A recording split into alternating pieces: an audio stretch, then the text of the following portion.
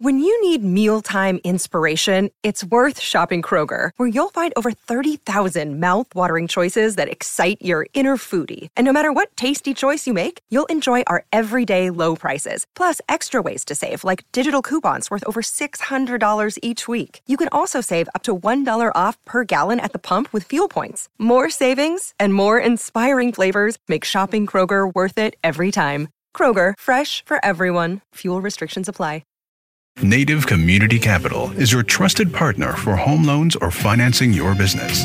Visit us at nativecap.org or call us at 855-628-2272. Let's work together to rebuild tribal economies. Terraform Development is a Navajo and Hopi-owned engineering, architectural, and project management firm located in northern Arizona. The company has full-time staff and comprises of Navajo and Hopi employees. Terraform services include civil engineering, residential design, drone mapping, and project management on projects for your need. Terraform is a Priority 1 Navajo certified business and Hopi business license certified. Contact Terraform Development at TERRA4ORM.com and follow them on Instagram at Terraform Development.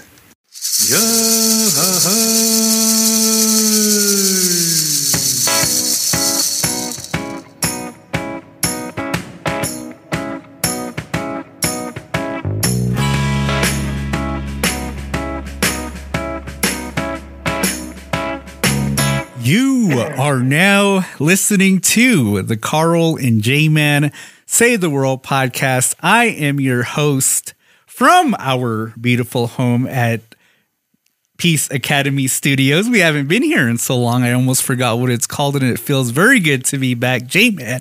And with me is my assistant, Mr. Get Slaps a Lot, Carl. I am not his assistant. I'm his right hand man there.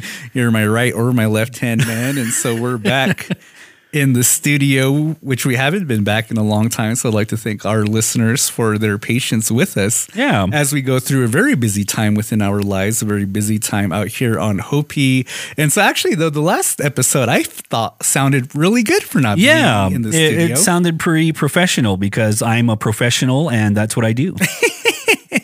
And so Carl is emphasizing the word professional because that does tie in with what our main topic for today is.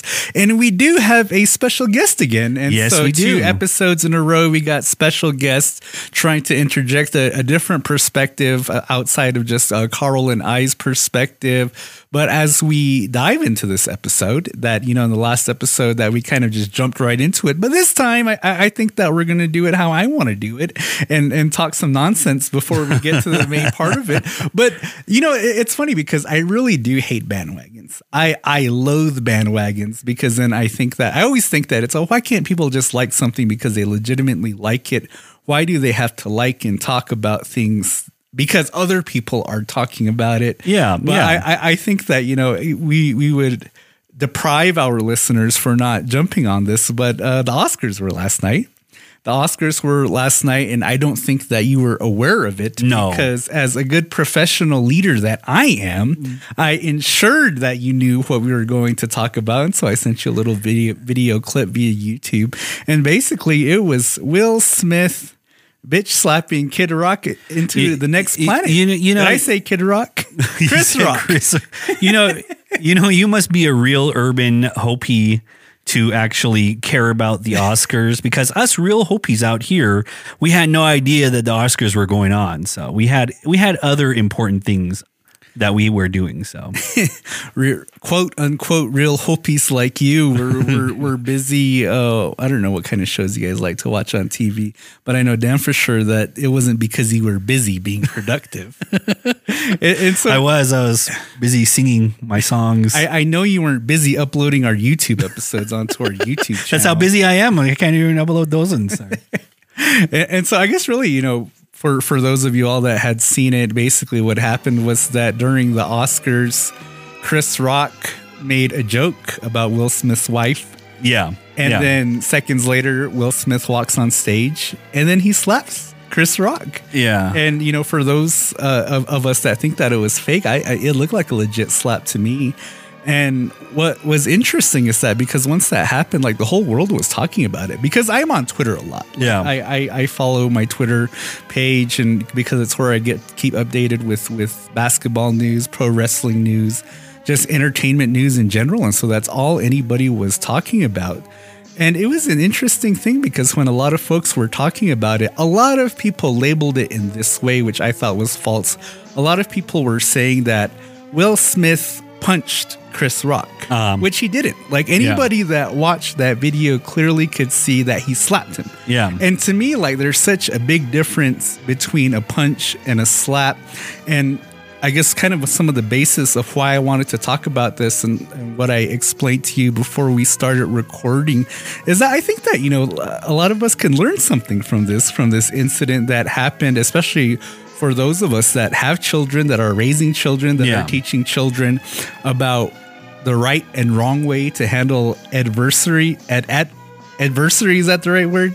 Yeah. But basically, you know, like how do you teach your children about whether it's okay to fight or not? I have to correct you that slapping and punching are actually the same thing. It just means of using your hands in a different way. And it still means the same thing, even if you do punch or even if you do slap somebody. It still means the same thing. So in my thought is that Will Smith did actually punch him while slapping him at the same time. He did not punch him. He did not punch him. A slap is open hand, and that the majority of the force comes from the palm. A punch is a closed fist, and that a majority of the force comes from your knuckles. Yeah, you're still using your same hand. More damage comes from a closed fist than it does from a slap. And no. Both damages the same. No, it does not. Emotionally and physically, it does the same thing. Well, let me slap you right now, and then we'll punch you. And then we'll see what the difference. It's going to be the same thing. It's going to be the same thing. No, it's not, because then on one side of your face you're going to have a red handprint, and then the other side of your face you're going to have the same black eye. You're going to have the same thing. But it does scar you emotionally, and when you do get slapped like that, and it does. And even though if you get hit or slapped, it still hurts the same way. It does. And well, I guess at least in my mind and in the way when I think about my upbringing on the playground, I guess, quote unquote, so to speak, or on the dirt roads of our villages. Yeah. It's that a slap is when a man slaps another man, in my opinion, or at least the way that I've interpreted it, is that it's so much more disrespectful than a punch. Because when you throw a punch, that there's an insinuation that there's going to be fight, and then the other people, you're going to fight back. Like it's more of a contention type thing when you throw a punch. But when you slap another man as a man, that there's connotations of disrespect behind it. Like, I'm trying to demean you. You don't deserve a punch from me. I'm going to slap you because that's all you deserve if your intention is to slap someone. You're disrespecting that person no matter what you do, and lifting that hand to that person. It's still called disrespect no matter if you do punch that person or slap that person. Well, Carl, for those of us that actually grew up outside and actually interacted with others as children, that this tends to be the interpretation for a lot of males. My teachings came from Power Rangers. The only street that you were raised on was Sesame. My teachings came from Power Rangers and Captain Planet, never to hurt Mother Earth. And where's Carmen Sandiego? I still haven't found Carmen Sandiego to this day. And so, you know, that there's a lot of talk that's going on between this incident, and you know, there's so many different perspectives.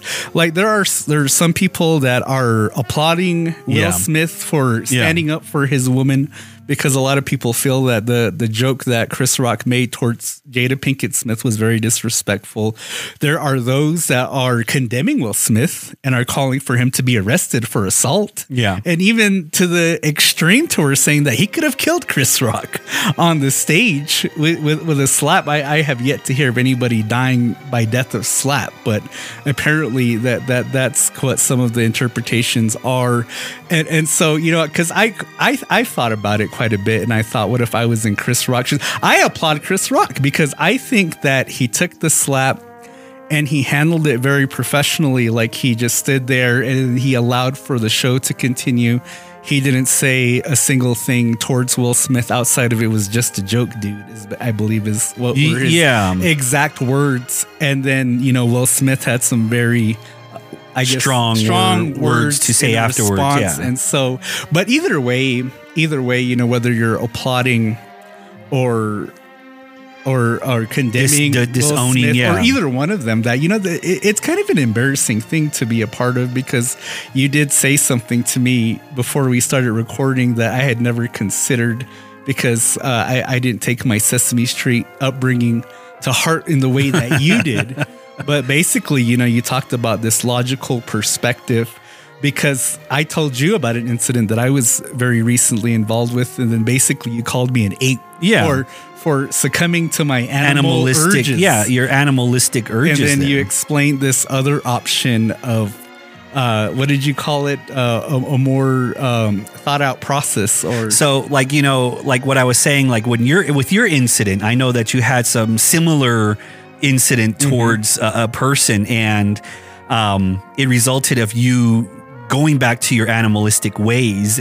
Like, you know, it went back to where it's like ape shit, throwing your poop around and stuff like that. Yeah. And it's not your fault. It's biological. It's your urges to actually lash out because you thought that something was wrong. You know, you thought that you needed to fight. It's like the fight or flight kind of method. And in my mind is that the only reason why you fight is because you're trying to defend yourself, not going out and looking for a fight. You're basically, unless your life is actually being threatened, then you have to actually either fight or flight, basically. And because like that, like I mentioned that, you know, because I always think about this when I think about, is it okay to physically fight or not? I always think about what my father told me, and he always told me that it's okay to fight if somebody swings at you first. Oh, yeah. But you should never be the aggressor when it comes to actual physical fighting. And, you know, there's a lot of other different types of ways that we think about things growing up here on the reservation, or at least in my experiences.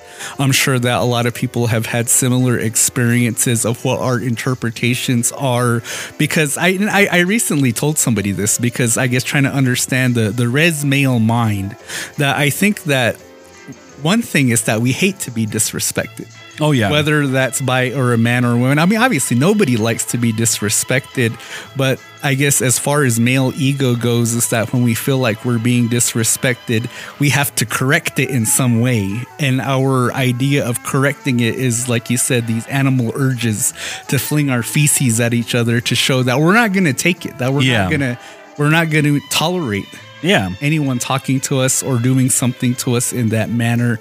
And so but I mean, you know, I guess I can give some credence to what it is that you're saying, because like the thing that you said was that at the end of the day, let them talk shit, because what's that really gonna do to you? Yeah, exactly. I mean, like, you know, if somebody threatened your life to, like, you know, oh, I'm gonna kill you, that's just an open threat. There's no threat. It's not gonna be anything more to it unless they act upon it. Then that's when you have to fight for your life there. And even then, you have to think about the repercussions of when you're going to fight, whether you're going to be self-defense or when you're going to just kind of stay away from everything like that. And so it's that at the end of the day, if nothing happens and you're just words are words, then nothing happens. You just brush it off and say that I'll live another day, and, you know, just whatever happens the next day is going to be, you know, cool. If you're as shocked as I am, CJ podcast listeners, words to actually think about from Carl, and that actually makes sense. And so I think Carl deserves an applause for that. If I knew which button was the applause button. This is the applause button. and so that's kind of our comments of what happened at the Oscars. And so, but today our topic is actually going to be about professionalism. So wait, before we go on, was Will Smith a professional when doing that? Oh, hell no. I don't think so. I don't think so. I thought Chris Rock was the professional. Was Chris Rock being a professional when he was making fun of Jada Pinkett Smith? And so, you know, there's so many layers to this, because then I thought that what Will Smith did, if he was anybody else other than Will Smith, anybody, a name that had less value, they would have got escorted out. They probably would have got tackled on their way back down from the stage. They probably would have been handcuffed, and they probably wouldn't have had a chance to, because he ended up winning an award for like best actor or something for his portrayal of the Williams sisters' father in one of those movies. But Chris Rock, like I thought that, you know, he kind of took it like a G. And the other thing that people are saying is, well, Chris Rock's a comedian. And that's what comedians do. They make fun of things. Yeah. And he made fun of Will Smith's wife because she had a bald head. Yeah. And so people were accusing Chris Rock of making fun of some sort of health condition that she has that deals with her hair. And I had no idea that she had this health condition. So I thought in my head, well, maybe Chris Rock didn't know that she had a health condition, or that it wasn't his intent to be making fun of this health condition. But no, I don't think that Will Smith was professional in what he did. Well, you know, like what I always saw, there was a documentary that was going around, and it was talking about like the comedy side of things. And comedy is actually the last non-political part of how you can express yourself in any type of way. Mm-hmm. And I think that Chris Rock kind of had that mental sense of saying like, you know, oh, I got to read the room here. And I saw Jada there. She had a bald head. I want to make fun of that. Mm-hmm. You know, that whole 90s mentality that, you know, back in the 90s, these comedy clubs, they would do that. They would pick on people like that. You do realize that there were things that happened outside of this 90s decade that you're so fond of. I still want to go back to the 90s. I'm telling you, the 90s were the best things to happen. But anyway, let's go. That was the excuse for Chris Rock. Well, he's a comedian. That's what comedians do. But anyway, and so introduction long again. That our topic of today is young Hopi professionals. Yeah. That we do have a special guest today to kind of talk a little bit more about that. But what our job was to do as far as laying down the foundation for this introduction is, what is professionalism? What is this idea of being a professional? Because it's an interesting topic when talking about the reservation dynamic, because growing up as kids, you did hear that word professional, but you never knew what it meant. Oh, yeah. You never knew what it meant to have a profession, because those were terms that we never used growing up on the reservation. We use job. We use words like job or work or worker or workers. Yeah. And I guess, you know, the reason why this idea of a profession doesn't sit with us is because growing up as kids here on the reservation, that we saw the older people, that they didn't stay in one occupation.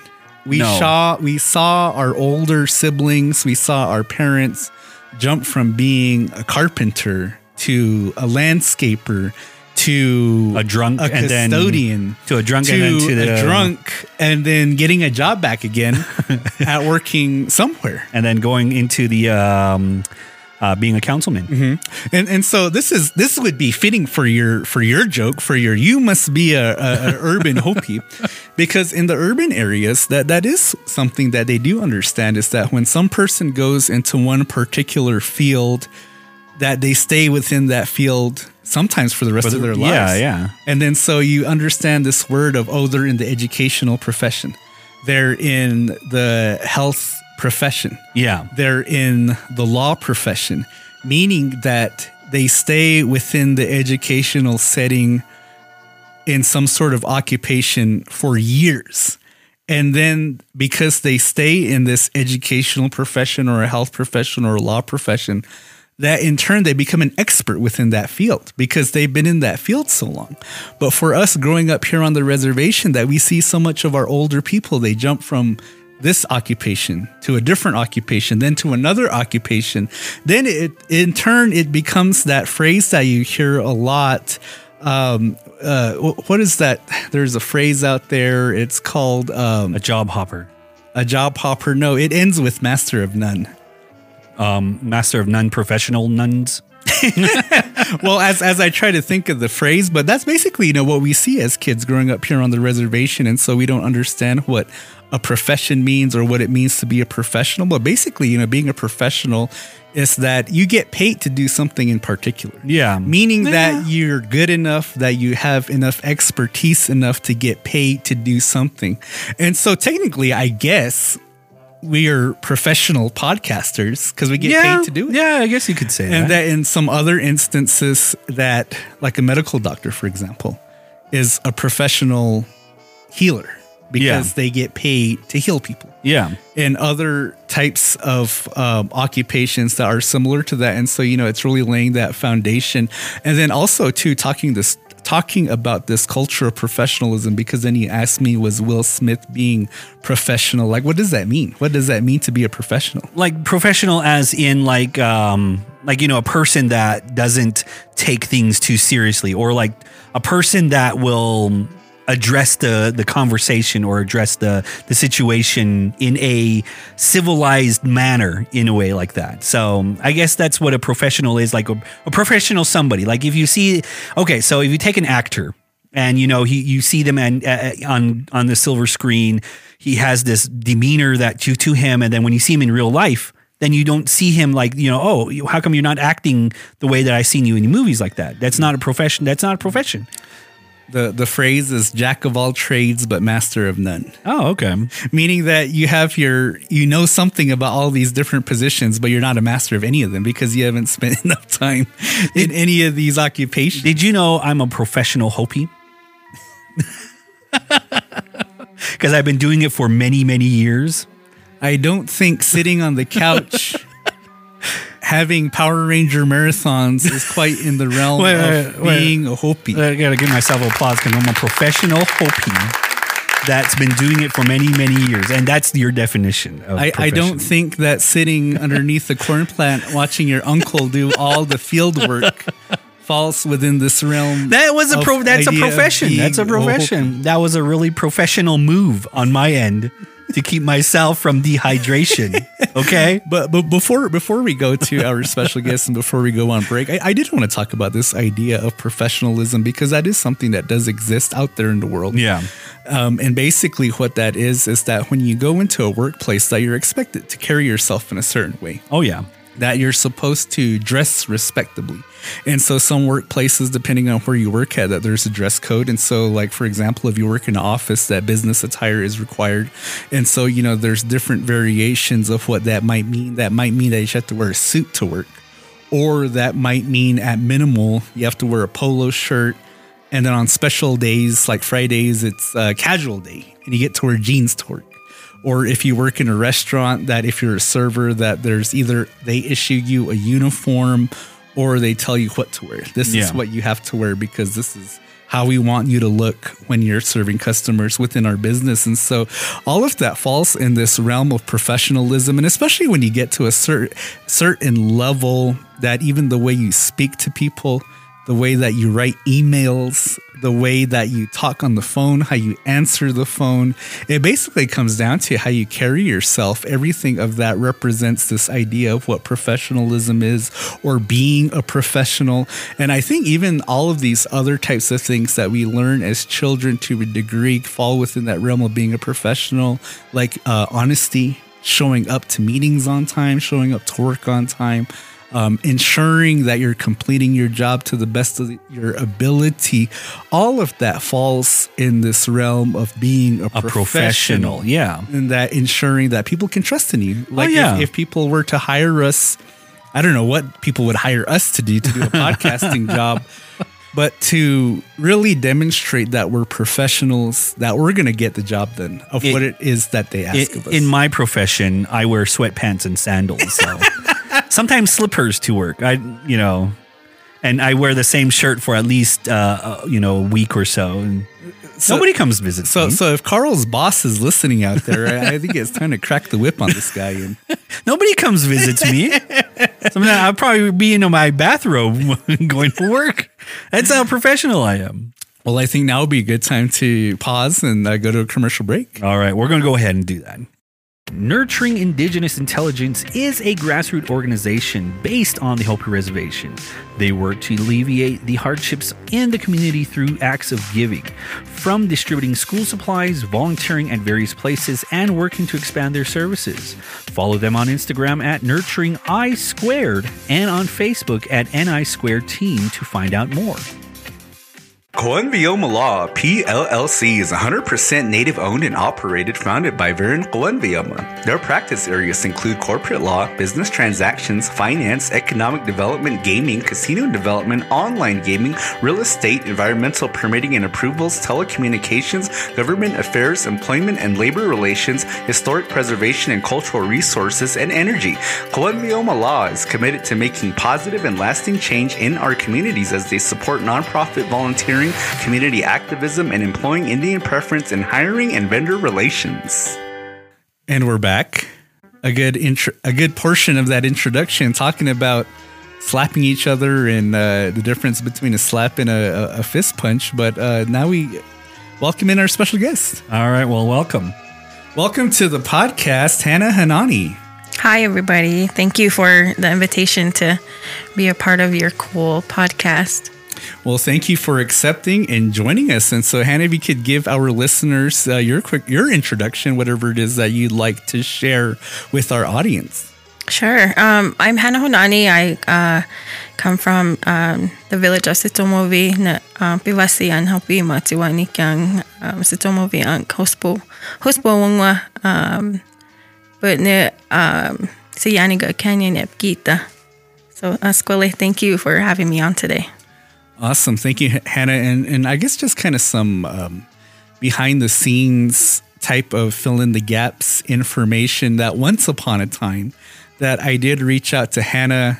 This was probably quite some months back. And, I was really frustrated with some things that related to professionalism and the workplace and such. And she kind of had shared her same frustrations. And we had this idea, like, why don't we start a support group for young Hopi professionals that are working out here on the reservation, just a safe space so that we could vent about different things, kind of be each other's cheerleader. And I guess really, my idea behind that was because that you do have a pretty good sizable group of young, educated people out here on the reservation now. But because we are going through this meat grinder called working for the Hopi Reservation, that my worry was that because a lot of us might get discouraged or just kind of lose faith of the type of work and why we're doing it and who we're doing it for, that some of our people might just quit and leave and move back to the city and never come back. And so that was kind of this big idea of having this support group. But Hannah, that you're here, if you could share with us kind of, I guess, a little bit more as far as what your experiences are being a professional, the type of work that you do, some of the experiences that you have, and even share some of your ideas of what a professional is and what professionalism is. Sure. I really like that idea of having that support group, and I was really interested in helping you get it started. But, when you talk about that meat grinder of working here on Hopi, but, you add in the pandemic, that just created another layer of stress and anxiety and uncertainty for a lot of young professionals. And I have to thank you for considering me a young professional. I'm over 35, and so I've had my fair share of employment opportunities and experiences. I've been working since I was a freshman in high school. And so that's kind of where my, I guess you could say my professional learning began and it was only during the summer. I was in charge of helping, I was like a mentor for these younger kids that came to the school. It was like a little program during the day. But outside of that, we did a lot of yard work. It was at the high school here, at Hopi High School. And during the summer, we were cleaning yard, trimming trees, making sure that, the campus was spick and span, and then even doing some painting work inside the building itself and helping to do some repairs in the classrooms. So just odd jobs, helping to keep that building clean. And then in the afternoon, we would have these younger kids come in, and we would be kind of like those youth leaders, giving them activities to do, playing with them. And then we would take them to lunch. And then after that, they would, get on the buses back home. And that was a really good program. It was kind of that student to work program. They held it every summer. So that's what my summers consisted of, was working and then training for different sports that I was interested in. So that's where it really started. And I learned to be independent. And so, and when you think about being a professional, that's where you talked about it a little bit earlier about what those basic concepts are: being accountable, being held to a standard of showing up on time, being respectful to your coworkers, communicating in an effective way that contributes to the work that you're putting out. And I'm a really big believer, and I do it now and realize how important it is now, that anything that you do, you invest yourself, your time, your skills, and whatever you put that in, it'll come back, not right away, but it's always, you're contributing to something a lot bigger than yourself. And I think that once people can focus on that and not just themselves, I feel like there's a lot of room and opportunity for one to grow. And I'm one of those people that didn't stay on that straight path of graduation, college, whatever, that what they call traditional path of pursuing education. I did graduate high school. I went to a community college. I got my 2-year degree, and I had planned to transfer. Life happens, and you're thrown a curveball, and you're forced to pursue other avenues, just to keep going, just to survive and thrive. And so, knowing that I had worked, I had come back home. I went to work at the Hopi High School again as a paraprofessional in the special education department. And I was there for 3 years. And that's where I got the motivation to want to go back to school. So I went back and I went to NEU for a year. Life, again, threw a curveball, came back home. And then when I came back home, there was always this stigma about working and working, I would say, at the specific place at the Hopi Cultural Center. A lot of people got their start there. They were waitresses, they were dishwashers, they were hotel clerks, whatever. And I was like, I don't want to work there. It was kind of that, because that stigma was there. And I was like, I don't want to work there. And so I had my daughter at the time. She was probably, 5 when we came back home. And so I had put her in school. And so at that time, I was like, I have to find a job. I have to start making ends meet, being an adult. I had to do all that on my own. And so I ended up, it took a long time to find a job. It was like getting letter after letter saying you're either not qualified or you're overqualified for all these positions. And I was one of those people that was just applying anywhere and everywhere that I could get in. And when I started running out of money, I was very reluctant to apply for DES, for, that government assistant. I was very hesitant, and I was like, can't believe I'm resorting to this. I can't believe that it's gotten this hard for me to have to take, that assistance. So I did, I just had to put my pride away and go that route just so that I could, again, thrive and survive. Luckily, I was able to get a job at the Hopi Cultural Center. I was working there for as a hotel clerk, so checking in guests, doing that customer service thing, booking reservations, all of that. And I was there for quite some time. I want to say maybe 3 years. And then I tried to help start like a visitor center type thing, like it's kind of like that, this centralized place. If you think of a chamber of commerce, if you will, like they have in the cities, kind of that hub where, we help tourists get opportunities to provide tours to like our folks that come visit, want to see these specific areas that we have around here. That was kind of our way to help that business, that economy grow. It didn't go very far. We didn't have a lot of the support behind us. to get it going. So that was my job for like 1 year. I was the office manager. And so I was the one connecting our tourists to the tour guides here on Hopi. And that was very interesting. And I still think there's a lot of potential for that to bring back after, we bounce back from this pandemic. But anyway, I was there, and then I eventually got laid off, and that was in 2014, by September 2014. And then I was like, shoot, I'm back to square one again. I did not want to go back on DES and that whole assistance thing. So I applied at Topi Foundation, and I've been there ever since. I've been there ever since, and it's been a very rewarding, and talk about growing your own people, to talk about that professionalism and that culture. And I'm sure we'll get into a little bit more of that about work culture and how people function, and being able to work with people that you may not click with, but there's ways to get around that.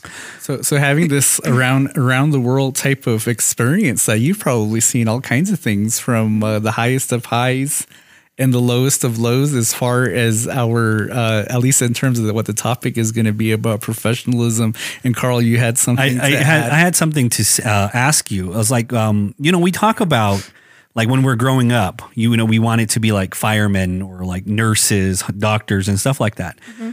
What sort of profession did you want to be as a kid when you were growing up? Sure.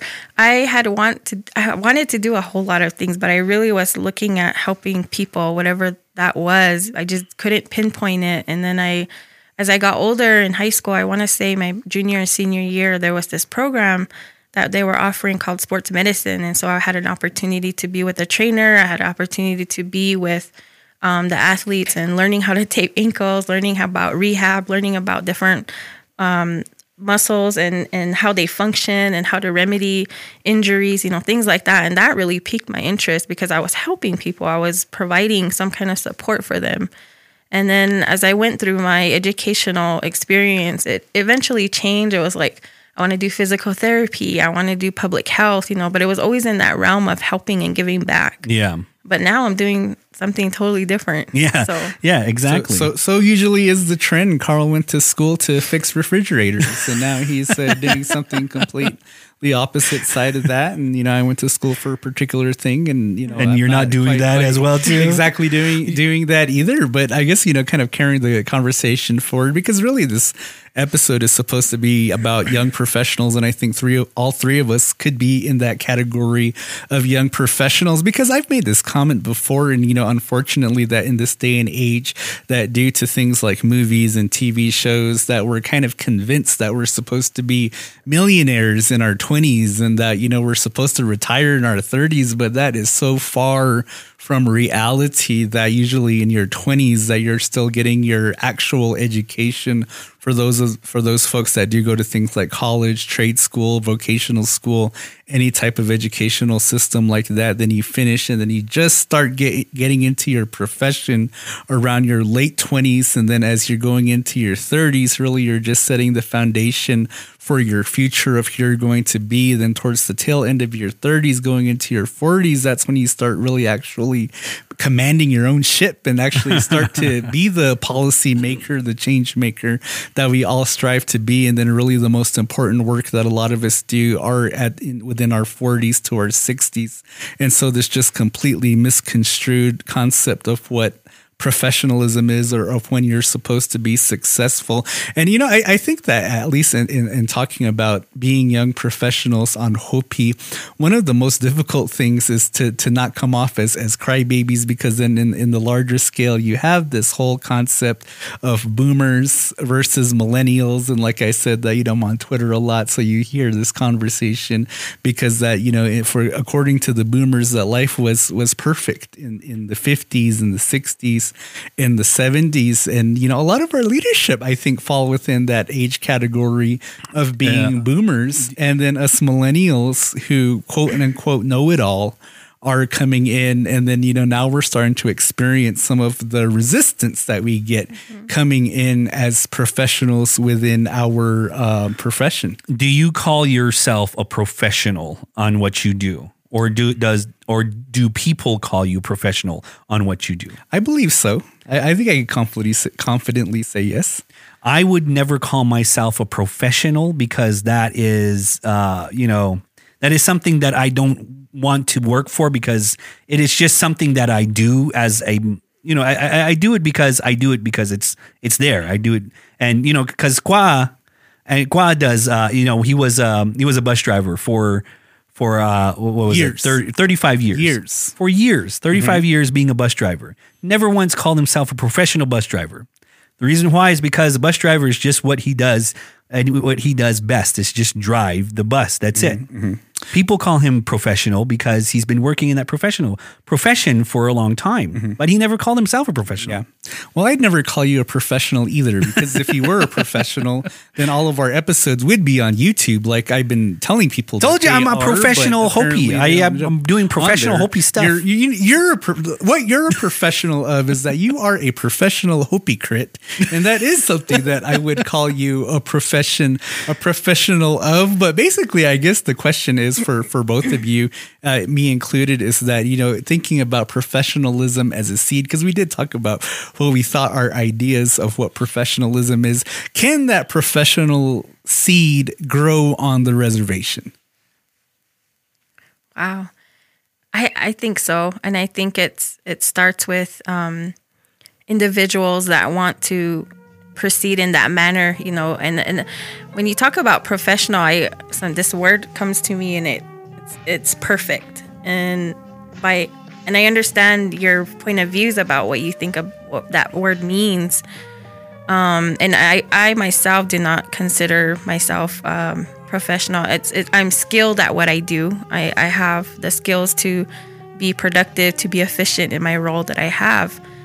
Because if you see my job description, it's you're doing ABC, and I can do all those things. I know what that is. I'm competent. I can convey that to other people. So that's what I think professional is. But it also comes with customer service, learning how to communicate, having emotional intelligence. And this is something I'm somehow wanting to put more out there and educate people on what emotional intelligence is.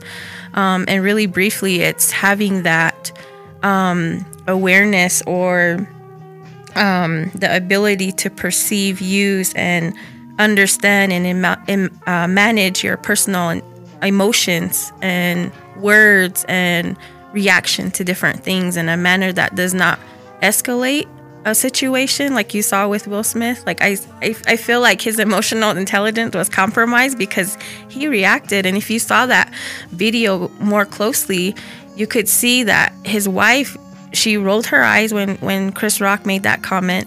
And then if you look at Will Smith in that same frame, he's laughing at the joke. So I'm wondering, when they panned over to Chris Rock, did she kick him? Did she say, do something? And that's why he reacted? Like, I just don't understand why people have to react in such a manner that's escalating a situation. And then he proceeded to use language that didn't necessarily have to be said. And that's a great point to bring up, because I think that definitely is something, at least as far as the core of an argument that might be as to why professionalism doesn't exist on the reservation. I believe the term you used was emotional something. Intelligence. Emotional intelligence. And so, Carl, where are some examples where you've seen emotional intelligence be compromised in the workplace here on Hopi? Well, a lot of the stuff is through the what you hear on the radio. And a lot of the things is that emotional distress, or what did you call it? Emotional intelligence is compromised through the tribal meetings. I was just going to say, just to clarify, Carl is not talking about KUII itself, but rather he's talking about the council meetings, basically, where a lot of emotional intelligence is compromised. And see, we go back to that whole idea of being apes, pretty much. I'm not calling the tribe apes or anything like that. I'm calling the whole idea of how they're their way of thinking is in that kind of ape mode. It's like, oh, you said this about my clan or my village or myself. I'm going to go ahead and retaliate by saying something about you, about your funny looks, or like your clan, it goes back and forth like that, not solving anything. And that's the reason why a lot of that is emotional intelligence, and that's a good definition of it. Well, I guess, like for folks that may have never been to the reservation before, for some of those listeners, that when you visit the reservation, that at least as far as this idea of professionalism, like not all of our people grasp that idea or even entertain the idea of what that is, because like if you're somebody that's worked throughout the reservation and has extensive experiences, that you do have a lot of folks that have a very difficult time separating this idea of what's personal versus what's work related, I guess. Because, one of the best advice that I've ever gotten from a mentor, this was way back when I was working in the kitchen, but former chef that was a native person, and he told me that, anytime that you're in the kitchen and somebody criticizes your work, always remember that that's business, it's not personal. But out here on the reservation, that when you criticize a person's work performance, that they take it very personally. Yes. And then in the manner that you said, that they begin to react out. And you see it as children, because I remember growing up as a kid, being on the playground, that a kid would do something that they clearly know that they weren't supposed to do. Maybe they got a marker and they decided to write on the wall. Yeah. And then they get caught doing it. And then whoever catches them doing it, they take the marker away and they kind of discipline them. And then after they would get disciplined, then the reaction is like, F that guy, F that. He's such that fat F-U-C-K, or, like they would say something so denigrating. And I remember thinking as a kid, like, well, why the hell are you pissed off at them? You're the one that did something wrong. And you did something wrong. The only reason why you're reacting in the way that you did was because you either got yelled at, you got reprimanded, or something bad happened to you. Your emotions got hurt. And I guess, the very frustrating thing about being a young professional, and I guess we're going to go into our soapboxes right now, is that behavior still continues with quote unquote adults, that when they do something wrong or don't do their job in the workplace, that they begin to react in this way, that they cause disruption because they did something wrong and they got in trouble for it. And so Hannah, I don't know if you've seen that anywhere or experienced it or have tales of that. Yeah, I do. In all places that I've worked, I've seen it. And there's this quote that I saw the other day, that, anybody that crosses your path knows something that you don't, you should always learn from them. Mm-hmm. And so I remember that all the time, when I meet people, it doesn't matter like if they're are these statuses, if you will, whether they're a community member or somebody in a high position at the tribal government or, IHS or whatever the case may be. It's always, I'm privileged to cross this person's path because they have something to offer that I've probably never heard before, or a perspective that I've never had the chance to really sit with or put their shoes on and see it in their eyes, so to speak. So it's always that kind of I guess manner in which I work, or I'm always grateful to come across these people, and as I grown in my professional career, I was always customer service. You have to treat people the way you want to be treated.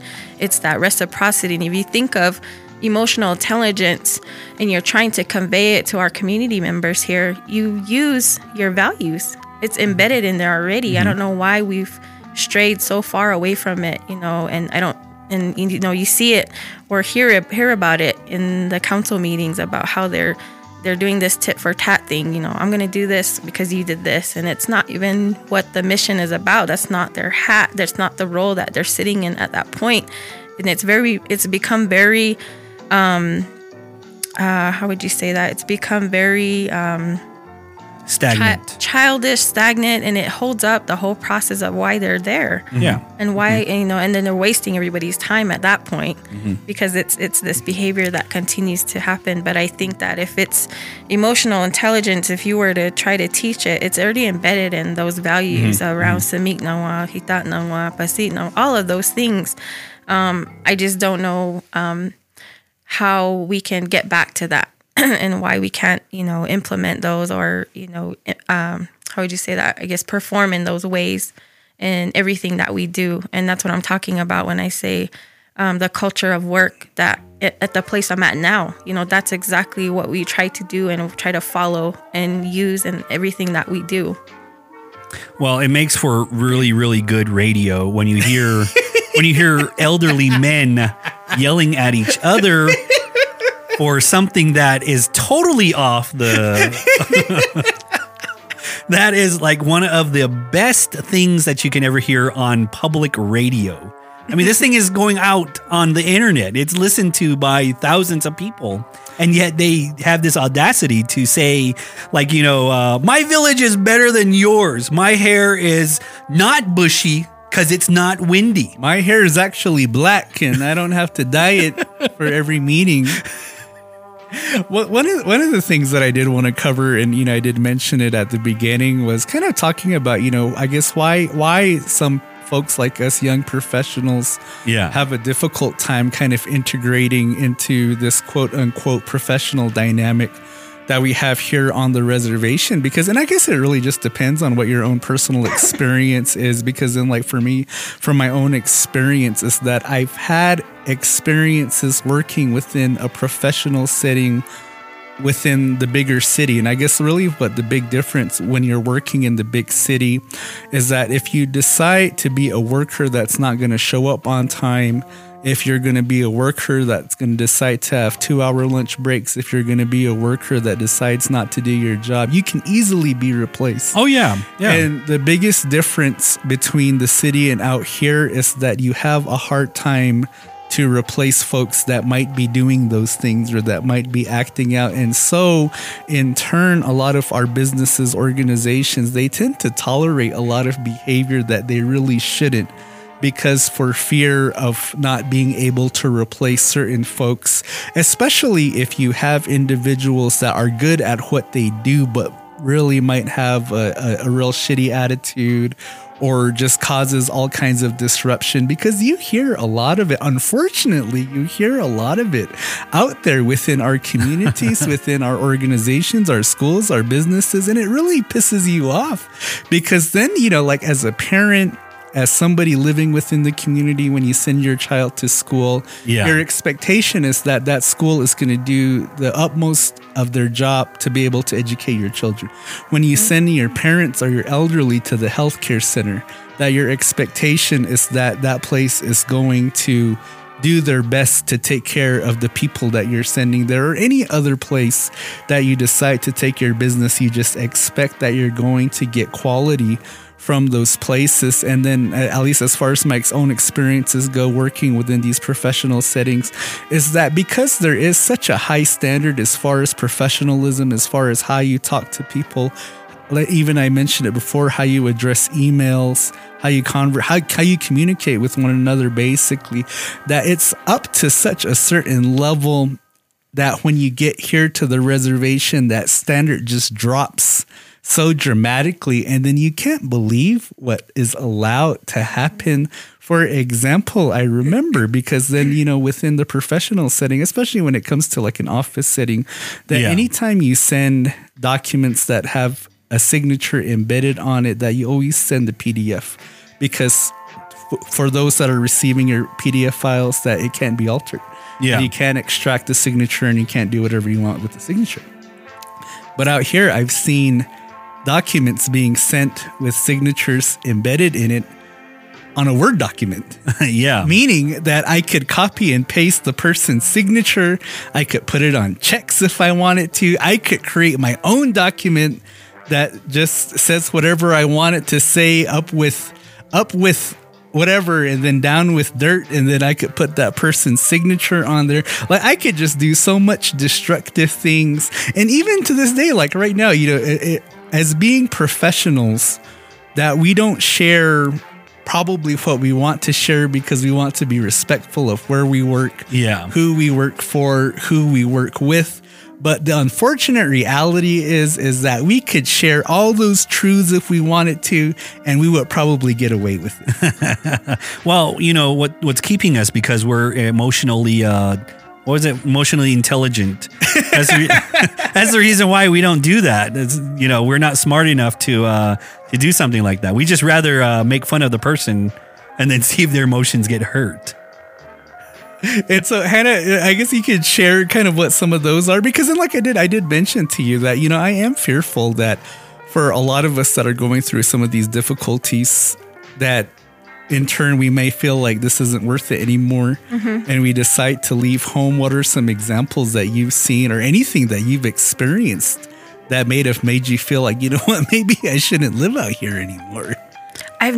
It's funny that you say that, because I've never thought about living anywhere else. You know, I've had my fair share, and even though it was a short time, I've had my experience in the city, and I did not like it. Even when I go on trips, before the pandemic, you know, I was going on trips, and going to the city, that gave me anxiety. You know, being enclosed, feeling like you don't have enough room to breathe. That's what I like about being here at home. And although it's hard and it's tough, and there's these different challenges that you have, it starts with yourself. You know, you ask yourself those questions, you know, can I last here? And I understand the challenges when somebody who has lived in the city for so long, if it's more than 10 years, they're going to have a hard time coming home. It's a different environment. Our landscape is different. And I think those are things you really have to talk about with yourself and even your family if you're bringing them out here before you actually get here. You know, what is different? What am I willing to compromise in moving back home? You know, is it that hustle bustle type attitude and lifestyle that you're going to have to give up, or is it that convenience of having the corner store right there at your doorstep? You know, those are things you have to talk about, and it's always that when I ask myself or have these crossroads that I'm dealing with, what am I willing to compromise? And there's certain things I will not compromise, and those are like the values that I have, and even where I'm at right now in my place of work has given me so much to work with, and I only see potential, and I'm one of the people there that's willing to help and grow others. But I think it starts with ourselves first, and what are we willing to contribute and make sacrifices for. And living out here, sure, there's a lot of sacrifices, you know, but I think what I get in turn or in place of that is the exposure to traditional knowledge, the upbringing that I've had. You know, I technically, I'm not from here. You know, my grandmother is Cherokee from Jay, Oklahoma. And so, but I grew up out here, and this is all I know. This is my identity here. And so as I started growing up, I had a hard time with my identity and where I fit in. And it wasn't until I went through the Hopi Leadership Program that became more apparent of what I knew, how I identified myself, and where I fit in. So that contributes to a lot of my what would you say, your upbringing? My upbringing, but just who I am as a person. And I don't take my learnings or my what has been taught to me very, very lightly. You know, I take it with heart. I take it with everything with me, because at some point in time, it's always come in to help save me or to help me rethink about the choice I'm about to make. And my dad had a huge influence on that. And then my mom was more so that influence of, you have to be confident. If you want something done, you got to go do it yourself. Don't wait for anybody to hand you something that you need. If you don't get it, you got to go do it yourself. And so she was that grit, my person that was, you got to go do it, you know, my motivator, you know. And I seen her raise 3 kids on her own and be that single mom, and that figure that was always consistent.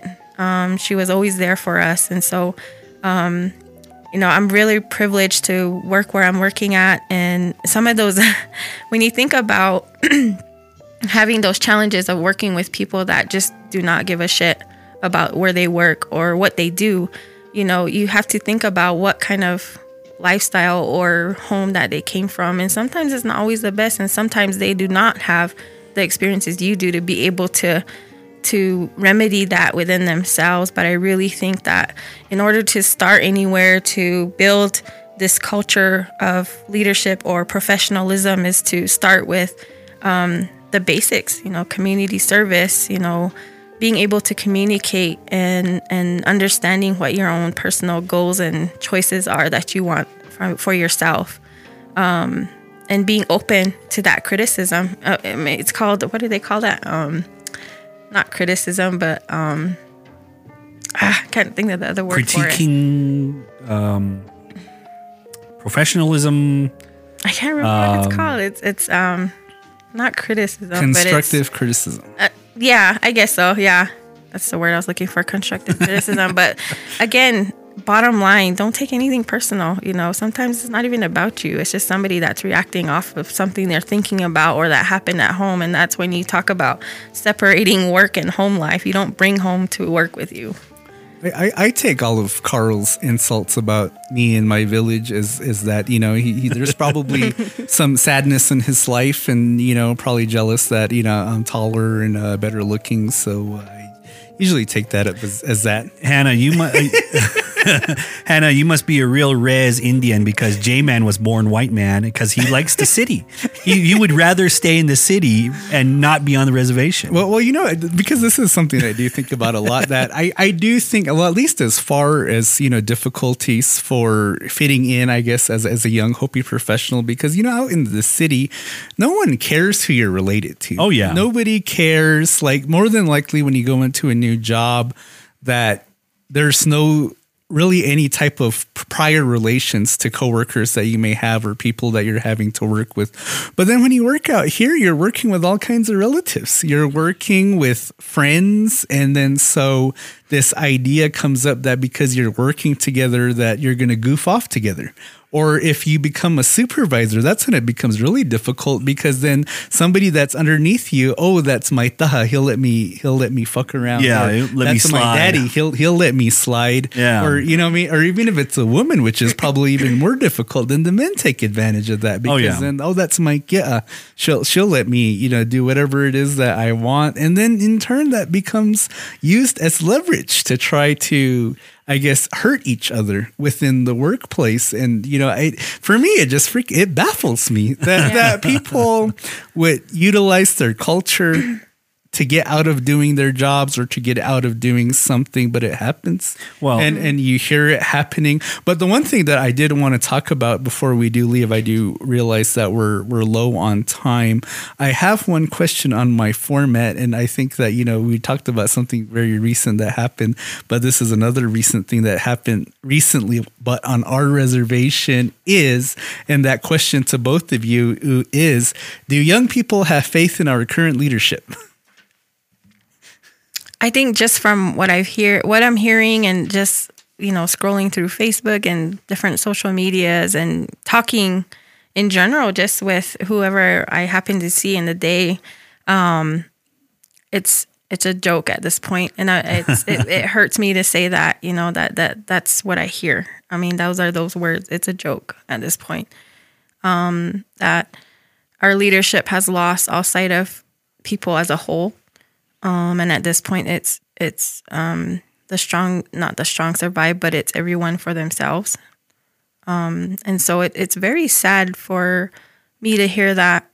Personally, I have faith, but it's going to take something drastic for them to understand and come back from that. If even if that's possible, I don't know what that looks like. I'm really trying to picture it in my mind of what that grit's going to look like, that comeback's going to look like. But I'm pretty sure it's going to take something drastic for them to open their eyes and that light bulb to go off and say, hey, what are we doing? Yeah. I say they're doing a good job.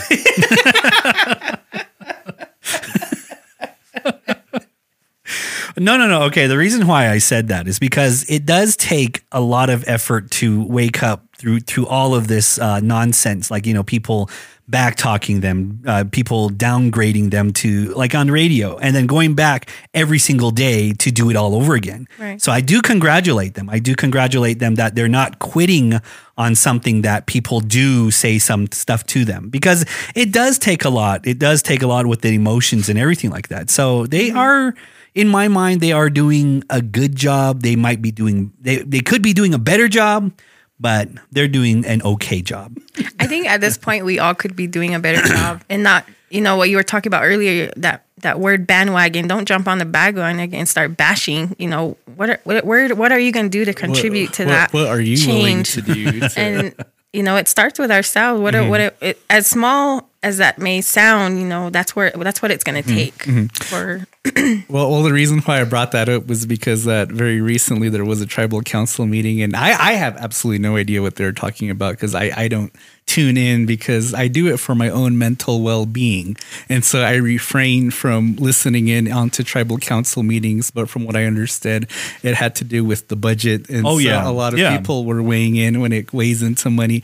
And it's just interesting to me, because then, like, you know, you have council meetings and people don't talk about it. But in this particular one, a lot of our people were very active in giving commentary via social media on what was going on. And, you know, I believe I've shared my opinions as far as our council and our leadership as how it goes, because I mean, in my opinion, that, you know, the council itself is a vessel that does not work for our people, not the people that's within it or that are driving it itself, but rather the structure of the vessel. And it just really needs to be torn down and built back up and catered more for who we are as Hopi people in the structure of our villages.